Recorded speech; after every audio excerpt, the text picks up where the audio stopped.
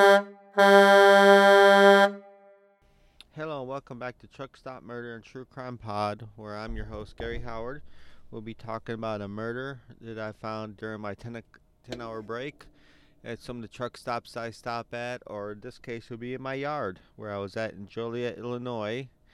And as always, it would be so helpful if you do like what you hear, please share with a friend, and that person could share, and let's just spread this. And of course, go to iTunes where you could rate and review Truck Stop Murder and True Crime Pod. Would be greatly appreciated. Let's help this make this thing grow. And like I said, today's episode was coming from my yard instead of a truck stop. Now next week I'll be going back to the yard because I do come to my yard a lot in Joliet, Illinois. But before I even say anything about the crime, the yard, or anything, I gotta ask everybody what is going on in the United States today or the world. This coronavirus really got everybody up on going crazy.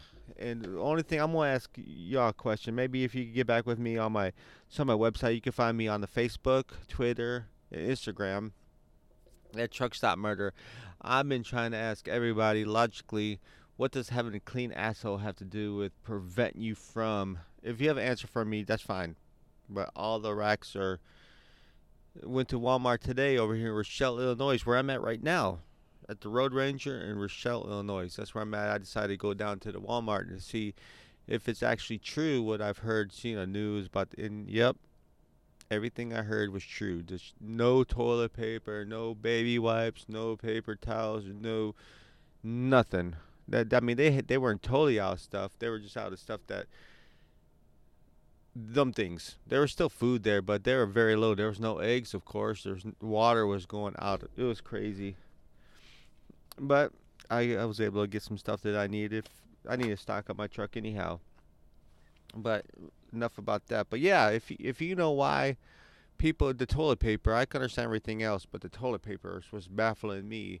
How is having keep clean asshole prevent you from getting coronavirus? Please tell me your opinion or view on it on Truck Stop Murder on Twitter and Facebook. Or you can email me at gary.howard5@yahoo.com with that information. So, the case that I found today is Christopher Vaughn. And as I was researching this, I was trying to figure out why wasn't this more well known in the podcast community, not really covering this. Come to find out, while this was going on, it wasn't really bringing much attention to it because of Drew Peterson was going on at the same time. Matter of fact, in the courtroom right next door to where this person was. In fact, they even shared the same personnel, court people. So, and plus with Drew Peterson, it was more cases because this lawyer really promoted it. Every day they were in front of the Joliet courthouse talking about his case, so he was kind of overshadowed by this person. But this person was Christopher Vaughn, where he had, well, I'll get into it. Let's talk about his family. So his wife, Kimberly Vaughn, and Christopher Vaughn, there was told it was made an odd couple. The friends say she was ebullient social. Well, let me get further into this. This is a case that I found while I was in Joliet. Now, this didn't actually happen in Joliet in my yard, but it was nearby. So I do try to do cases that surround it. But this idiot, this asshole, was convicted of killing his family, which I will further get into. And if this is something that you might want to know, learn about, since it was, like I said, it was really not a big thing. I tried to look it up, but not too much came up on it. But Christopher and his wife, Kimberly. So let's get into the storyline. Kimberly and Christopher Vaughn made an odd couple, friends say. She was an ebullient social butterfly with $1 million smile. He was tantrum and withdrawn, occasionally given to anger conversations. So they married right after they met at a miniature golf course, and had 3 charming, well-mannered children not too long after that. The kids became the center of Kimberly Vaughn's life, while her husband advanced in his career in computer security, like cybernet, computer, stuff like that, which that's what basically his career was based around, which bounced him around the country here and there, which I'll get into. So Christopher Vaughn, 2 years younger than his wife, went to Francis Howell High School across town, playing on a soccer team and joining the National Honor Society.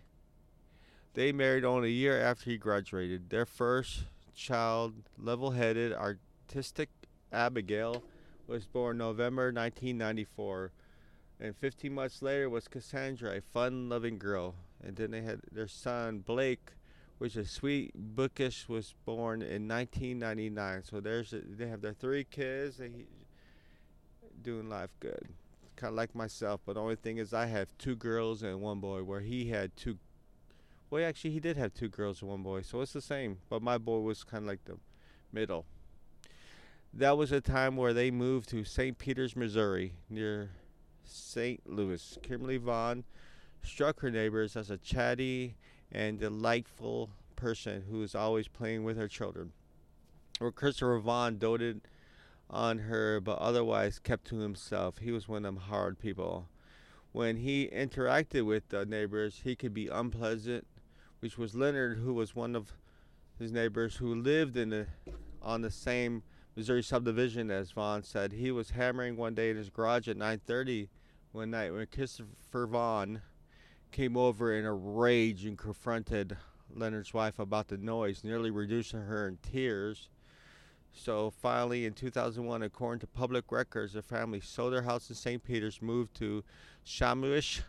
I know I've been trying to figure this out. Sam Amish, Sammamish. I won't keep saying Sandwich, Washington. I know that's not, but it's an outpost of Seattle, just up the road from the headquarters of Microsoft.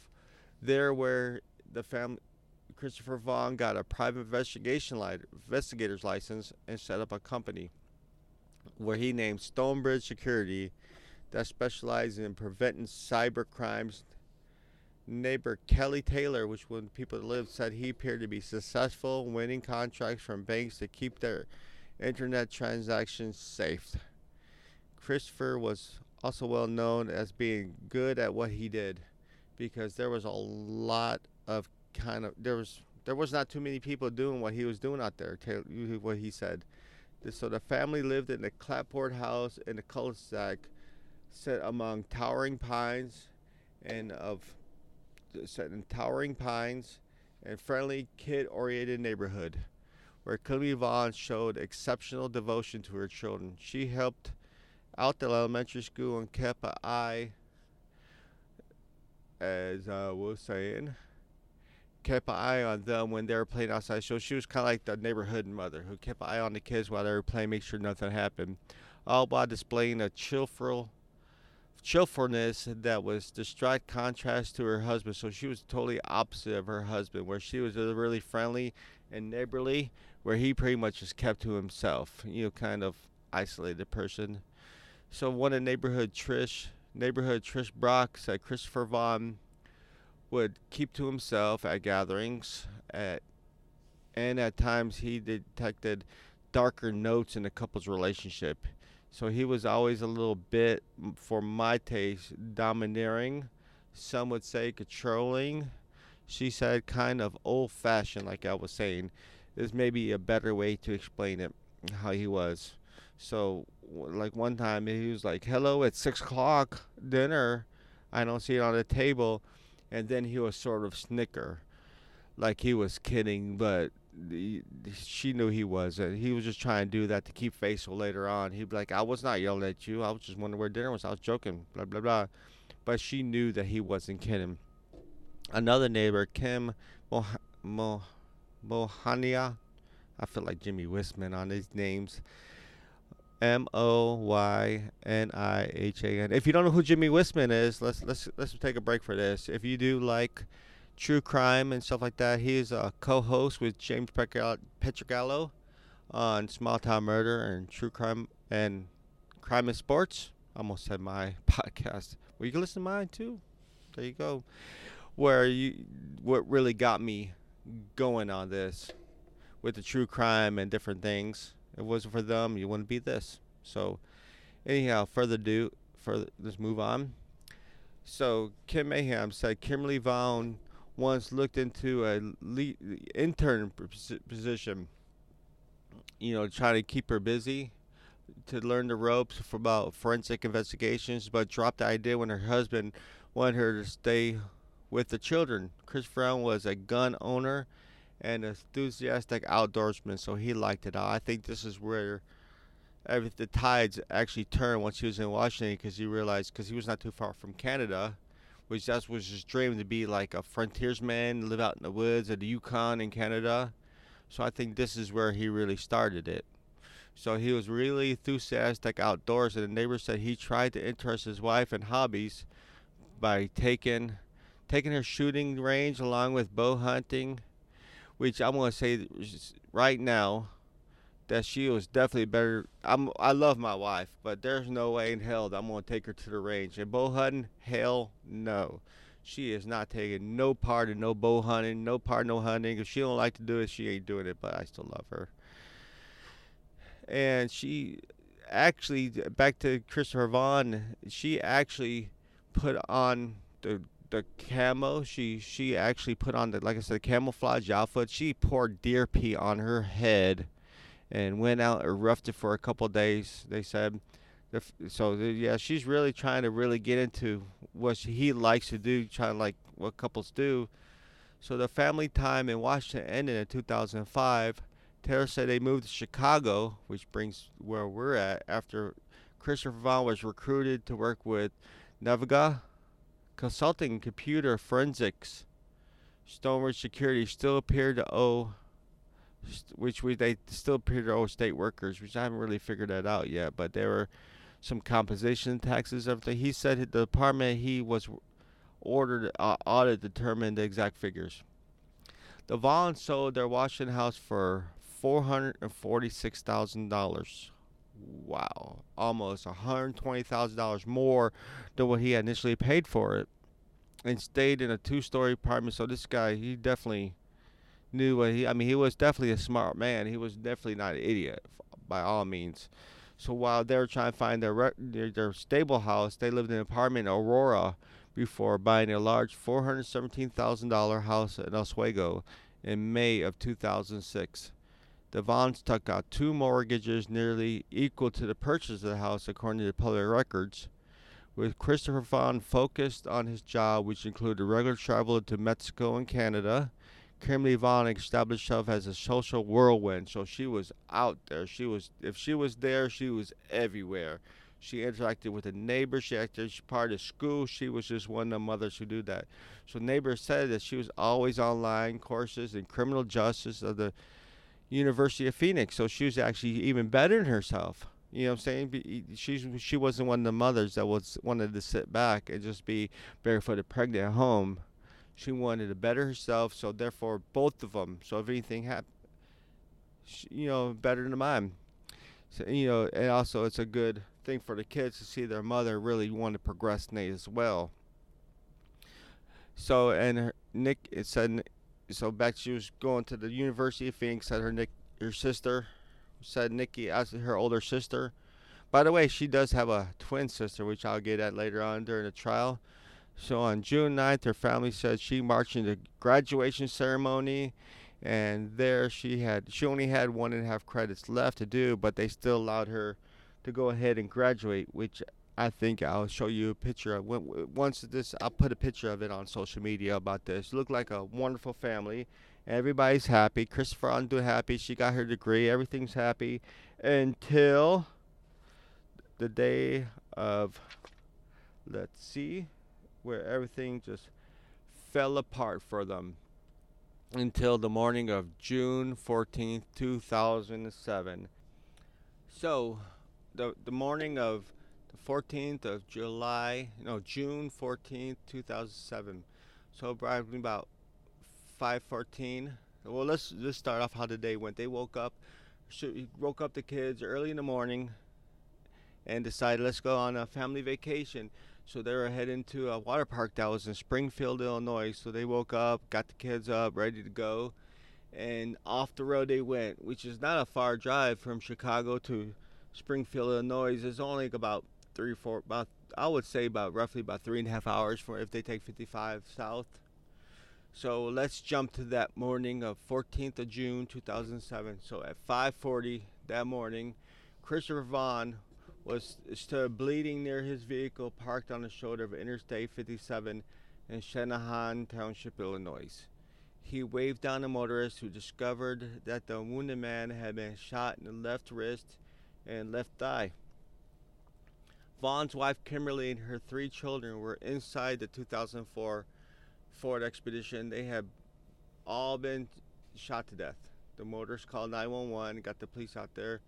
So Christopher Vaughn's gunshot injuries turned out to be glancing bullets, so really not bad. Wounds were very minor. After being treated and discharged from the hospital in Joliet, he submitted to questioning by officers of the Illinois Police Department. Vaughn said his wife. Now here's where the story is different. Like there's always, well, most people say there's like three, four. There's actually just two sides of the story. There's his story, or a person's story, and the truth. So Vaughn said, this is his story so far. He said that his wife, because I forgot to say this, but she was having a lot of, she gets a lot of migraines, and anxiety, depression, so like that. So she was taking a lot of medication for that. Some of the medication that she took would say sometimes will, suicidal tendencies in it. But a lot of the neighbors or friends didn't say she really showed that. So the medicine sometimes will make her sick. So Vaughn said that his wife asked him to pull over the road because she was feeling ill because of it. After bringing the car to a stop, now keep in mind this is all his story, he went out and climbed out to the vehicle to check the luggage and tried to tie the rack, make sure everything was secure on the SV. So when he got back in the vehicle, that's when she shot him twice with a pistol, close range, but the wounds were just superficial. Kind of wonder what happened. And then he managed to get out of the vehicle. He went fleeing for his life, he states, where then once out of the line of fire, he heard the gun go off several more times from the inside the vehicle where he was just at. When he returned to the vehicle to check that his family was dead, he found that his wife had what he claims that he found that his wife had murdered his children and turned the gun on him, pretty much suicide and mass murder, where they actually found bullets in all three children, where they found one in the head and one in the stomach. And matter of fact, I'll get more into the once I get into the trial, where he said, like I said, he was defending for his life. So they brought him down to the police station to question him about it all, where they said that he was really not worried. He didn't seem worried about his family. He was more concerned about himself and stuff, like went and talk, real low voice and stuff like that. In fact, while being investigated, some of the investigators, in fact, when the police pulled up, everybody was saying that they were hard not to tear up because it was such a gruesome sight. And of course, any time when there's a child or young baby murdered, or anybody murdered, but especially when it's his children, I noticed a lot of society really gets sad about that. So when they brought him to they questioned him in interrogation, and he was just running around in circles. So eventually one of the police officers pulled out a picture of his kids and said, let me hold you this. You look at this, that's your family. And he went and touched me. Finally, he just crumpled. He goes, didn't want to talk about it. Crumpled, and the police officer actually got mad and said, don't you fucking touch my pictures. Or eventually he kind of, which I don't know why he did, he apologized for his actions. But because they didn't really have nothing to hold him on, they just took his story and everything and let him go. Weeks later on, right afterwards, he had took off to Missouri because you just can't keep him when they have no evidence, they have no proof, they're nothing, and they have not did an investigation yet. So they released him because they couldn't hold him, and said, stick around, we might have to ask you some more questions later. Where he had went to Missouri, getting ready for the funeral arrangements and stuff like that. So he left. So they, after the further checking out the car, they brought the car. They found out that while at the police station, they did actually test his clothes. They did all the hands, all that stuff. So in other investigations, stuff like that, found out that his story did not add up to what the forensic evidence proved. There's blood spatter on the jacket. There's blood spatter here, where the gun was located at. Then actually, because Kimberly was right-handed. And they said that she had fired with her left hand, where he mentioned, which is totally false. There's all the evidence proved that it was nothing more than murder. Because there was blood on him where it shouldn't have been. The gut was where it wasn't should be, and the story's crazy. And actually, on my Facebook page, I actually posted. I was able to go to his location where it was at. If they had pulled off on the side of the road, they would have pulled off, and it's right there, right south of 80 on 55. I don't quite know the road of it right now, but it's like about the third exit. So he could have went off the feeder road and stayed on the feeder road, but where it is located at, you would have to turn off the highway, feeder road, and everything, going on to a service road and pull into. So it was out of the way. So he had, I believe, he had planned this out with the murder and everything like that. So finally, they went and found him. He was in Missouri, where he gave up without, bring him back. So the trial started about 2012, not too long after. So on September 20th, 2012, following a 5-week trial, talking about the forensic evidence, stuff like that, for 6 hours of closing arguments, the jury, after a 50-minute deliberation, returned a verdict of course. I almost said you sir may fuck up, but that's not my podcast. But anyhow, he said, "Be gone with you, guilty on all 4 counts." But here's the thing about that. At the time, Illinois did not have a death penalty, which the judge really they probably wouldn't have went that path. But in 2006, they had abolished the death penalty, so the only thing he get was life in jail. So the judge said before imposing the sentence was very frustrated. He said he was very frustrated by the state legislature's restrictions on parent reference to Illinois, like I said last year, to get rid of the death penalty. He said there isn't a punishment that fixed the crime, states the attorney said. You could lock him up for 500 lifetimes. It would not compensate for the victims in the case of the family murders. So with the judge, this is what they concluded that what happened, where they had woke up that morning, because keep him at the time he was really wanting to be live out in the woods in the Yukon, so like that, but unfortunately his family was in the way. So his plan was to wake up that morning and go to the water park, like I had said earlier, and leave, and that's when he was going to accept this whole plan was in motion, which was a horrible plan to begin with. So they pulled off on the side of the road. Maybe she was sick or something like that, I don't know, but the kids were in the back sleeping, because they got up like about 4 o'clock in the morning. They were ready to go.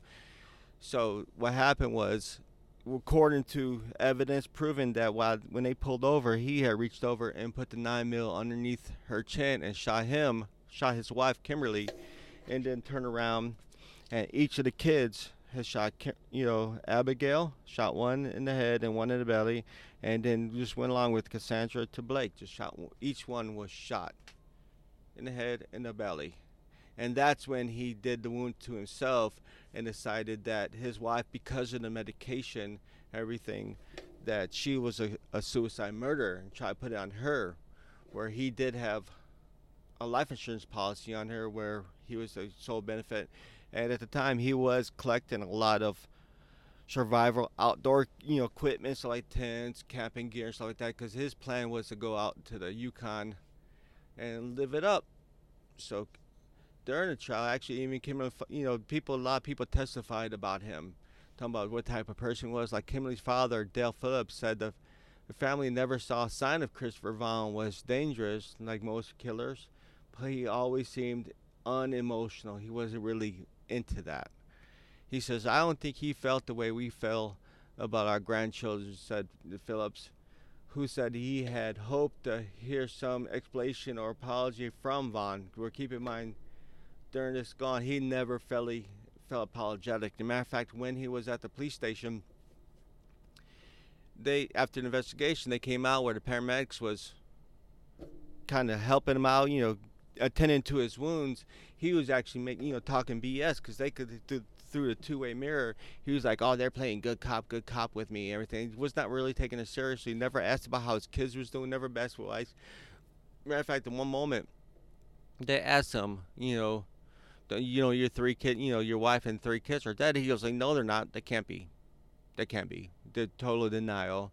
And he really talked about it. In fact, in leaving, he was not concerned about the well-being of his kids or wife. He was more concerned about his clothes that he was wearing and his boots. He was worried that it might be blood on his boots. That was the type of person he was. Very unemotional, did not care about his family, but he was something that he wanted to get out of. Instead of leaving, he decided to take him out. And like I told you, Kimberly, his wife, she was just graduated from, so he could have left. She would have took care of herself, and then everything was moving good for him until this day, like I said. So, and then his daughter Abigail, what people called Abby, was 12. She was an accomplished student, an athlete who had just begun wearing eye makeup, who was slain while clutching a Harry Potter book. A Harry Potter book. She was just a little kid, and a stuffed animal. Cassandra, or they called Sandy, was 11, was an animal lover who was trying to persuade her mom, let her start a dog walking business. So yeah, really outgoing kids, was killed next. And Blake, a kind-hearted boy who loved baseball, and an outsized vocabulary, was saying less. So he just went from the oldest to youngest. Apparently, after raising, the kid, his son Blake, actually saw it coming. So they saw that he was actually trying to defend himself, you know. And as a father of 3 kids, I just don't see how an individual would do this. It just seems crazy. So here's where it's getting kind of crazy. On Tuesday, Kimberly's identical twin sister, imagine how she feels. Jennifer Ledbetter was her name, explained that she feared her looks. So because of this, it put her in like a self-emotional thing about the way she looked, because her personality traits and her looks and personality traits was a painful reminder of the rest of her family about Kimberly's absent and violent death. So anytime she looks in the mirror, she's going to see her sister. Every time her family looks at her, she's going to see her. Maybe they might not, but that's what maybe goes on her mind. She said, it crushes my heart, she said, be separated from her sister. They both would have turned 40 the following month after the trial. So later, her eyes later flashed in anger and seemed to look at Christopher during the trial. This is while the trial was going on. And spoke of the betrayal by a man welcomed into our life and loved as a family. So they did like him. And our hearts ache with the knowledge that they were priceless to everyone, but the one man who should have loved them more than his own life, which like I said, I can understand that, having kids myself, which I will do without before they do without, by all means, and to include my wife, Desra. She said of the 4 of her family members. So while he was sitting there, that was the first time he had, when his twin sister, I don't know because he saw his wife in her, but this is the first time he actually showed any kind of emotions about this. Awkward time during the hearing. He looked back over his shoulder and family during led the courtroom to sentencing. So let's get to the sentence where he got 4 because of the death sentence. There was no longer no death sentence. Actually, I remember this. I think it was like I said, 2006. Where they got rid of all death penalty. All death penalty people that was on death penalty was switched over to life in prison without no parole. So what he got was 4 life sentences without parole. So back to the whole court thing. None of the detectives questioned Vaughn about the murder-suicide scenario. They were convinced that he had murdered his family. They then strategically, I'm sorry, I'm mush mouth. Got that from Dan Cummins, which is another podcast I listen to called Time Suck, and he also has Scared to Death podcast. And also there's some 2 podcasts, or you can just be a spade listener. You can listen to Sick or Suck. Like I said, these are podcasts I like to talk about because they're the ones who really got me into it. There's other ones, but at that time, that's where Convicted Murder I do like. There you go. You'll find it fascinating. So none of the detectives questioned Vaughn about the murder-suicide. They were convinced that he had murdered his family. Now I remember where I got that. I got about my mush mouth like Dan Cummins. Well, he's very entertaining. What the officers didn't know why this seemingly radical but emotionless man had committed mass murder, or how they would be able to prove it without an eyewitness or a confession. But the course of forensic science proved different than what he was saying. This case looked like a cold-blooded mass murder committed by a killer with nerves of steel, according to them. So, according to Will County forensic pathologist who performed the autopsy, Kimberly Vaughn had been shot under her chin, like I said. Then the killer had shot the children in their chest and heads. Their death was ruled homicides. So on June 20th, 2007, of course, the members of police, back to the child where before everything happened, they had seized a lot of his computer stuff and stuff like that in his home at Oswego. This is one of the reasons what really kind of helped it go along. 3 computers and several boxes full of personal items, included in the things removed from Vaughn family dwelling, was a magazine containing an article to how to make a murder look like a suicide. Flag 1. The detective also learned that the suspect had purchased a handgun used in any killings in the state of Washington, and that on the day of the murder he had practiced shooting, shooting the fire range and everything, kind of like another case that I know, which I'm not going to detail about it, where she got busted. My wife's cousin Rhonda, before she had murdered her ex-husband at the time, she actually went to ranges and shot, practiced shooting, and she actually told an instructor, how do I use this weapon in this scenario, and explain to the whole scenario. Eventually, maybe I might cover that case. Rhonda Glover, it might be in our future. So just like that, he had shot, practiced the weapon and make sure that he got it down pat before he went then. So on June 20th, 2007, members of the Illinois Police Department, they seized the articles, found out he was shooting at the range. And the days before the quadruple, here's where he got crazy, where some of the evidence actually got him in trouble. So before the murder of the quadruple murder, let's talk about this. So a lot of people talk on, let me see, in the days before the quadruple murder, Christopher Vaughn had spent $5,000 in a suburban strip club where he had confided in a pole dancer, because they're the most, if you can't trust a stripper, who can you trust? Nothing against strippers, they have to have a job too. Hey, if I had some, I would do it if I was a woman for sure, especially a good looking one, no doubt about that. So strip club where he could find in a pole dancer that he was having material problems. Vaughn had told friends that he dreamed, like I said, escaping a rat race by moving to a remote cabin in Canada's Yukon territory, where he was telling the stripper he also stood to inherit, back to life insurance, $1 million in life insurance, and which always baffled me how people get life insurance policies and decide it'd be just kill him and nobody would think the wiser. So investigators believe that Vaughn had murdered his family because they stood between him and his desire to move into a new life. So that was his plan. And of course, it all failed miserably because he got found guilty of murder, of spending 4 years in prison, where right now that's where he rots at to this day. For hopefully, well, actually, he'll never get out because it's without parole, so he will never be getting out. And like I said, if you want to know where it's at, I posted on my Facebook page and Instagram page about where this location was at. And and like I said, it baffled me that this was not a well-covered case. But like I said, during the Drew Pearson was going on,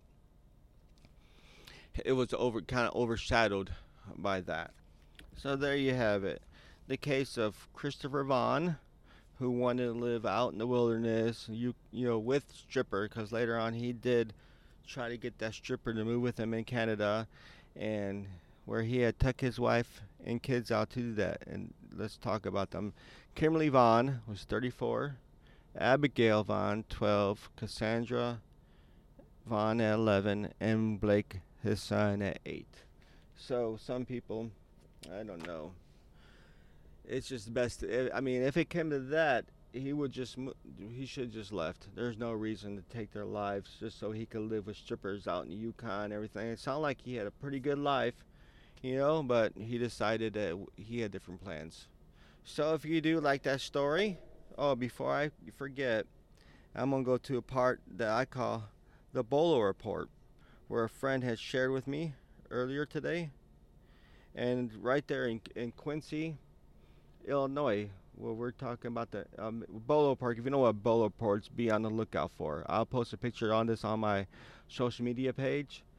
So the Quincy Police Department is asking for help in locating a 12-year-old Carly Miller.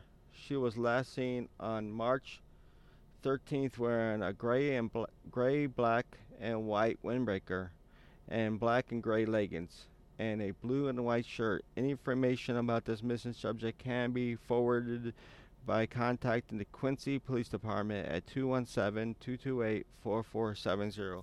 Like I said, she if you live anywhere near the Quincy, Illinois area, or even if you're a truck driver, listen to this, because it could be a truck driver who took her and be traveling around. But if you do, like I said, if you do listen to this and you live in the United States, go to my social media page where you can find this at Truck Stop Murder on Facebook, Instagram, and Twitter, or myself at Gary.Howard5 is my, yeah, all three as well, Facebook, Instagram, and Twitter. Or you can just email me directly if you want to talk to me. But we're not talking about me. We're talking about this girl that needs to, find her way home. And with us, maybe we could help her get home. And I'll post that picture on social media. And as always, thank you for listening. If you like this, please go to iTunes or Stitcher and help promote this thing. Rate, review, and any platforms that you find fit that where you listen to. Let's spread this so I can keep this going on. I probably will keep this going on just because my wife likes this, and her name is Desiree Glover. Thank you, Desiree Glover. Desiree, for everything you do for me, help this me motivated. And next year will be 20 years that we've been together. So like I said, if you like that, please rate and review on iTunes. And always, you can't fix stupid, but you can sure numb it with a 2x4. And always remember, families first. The woods will wait. Sergeant Osborne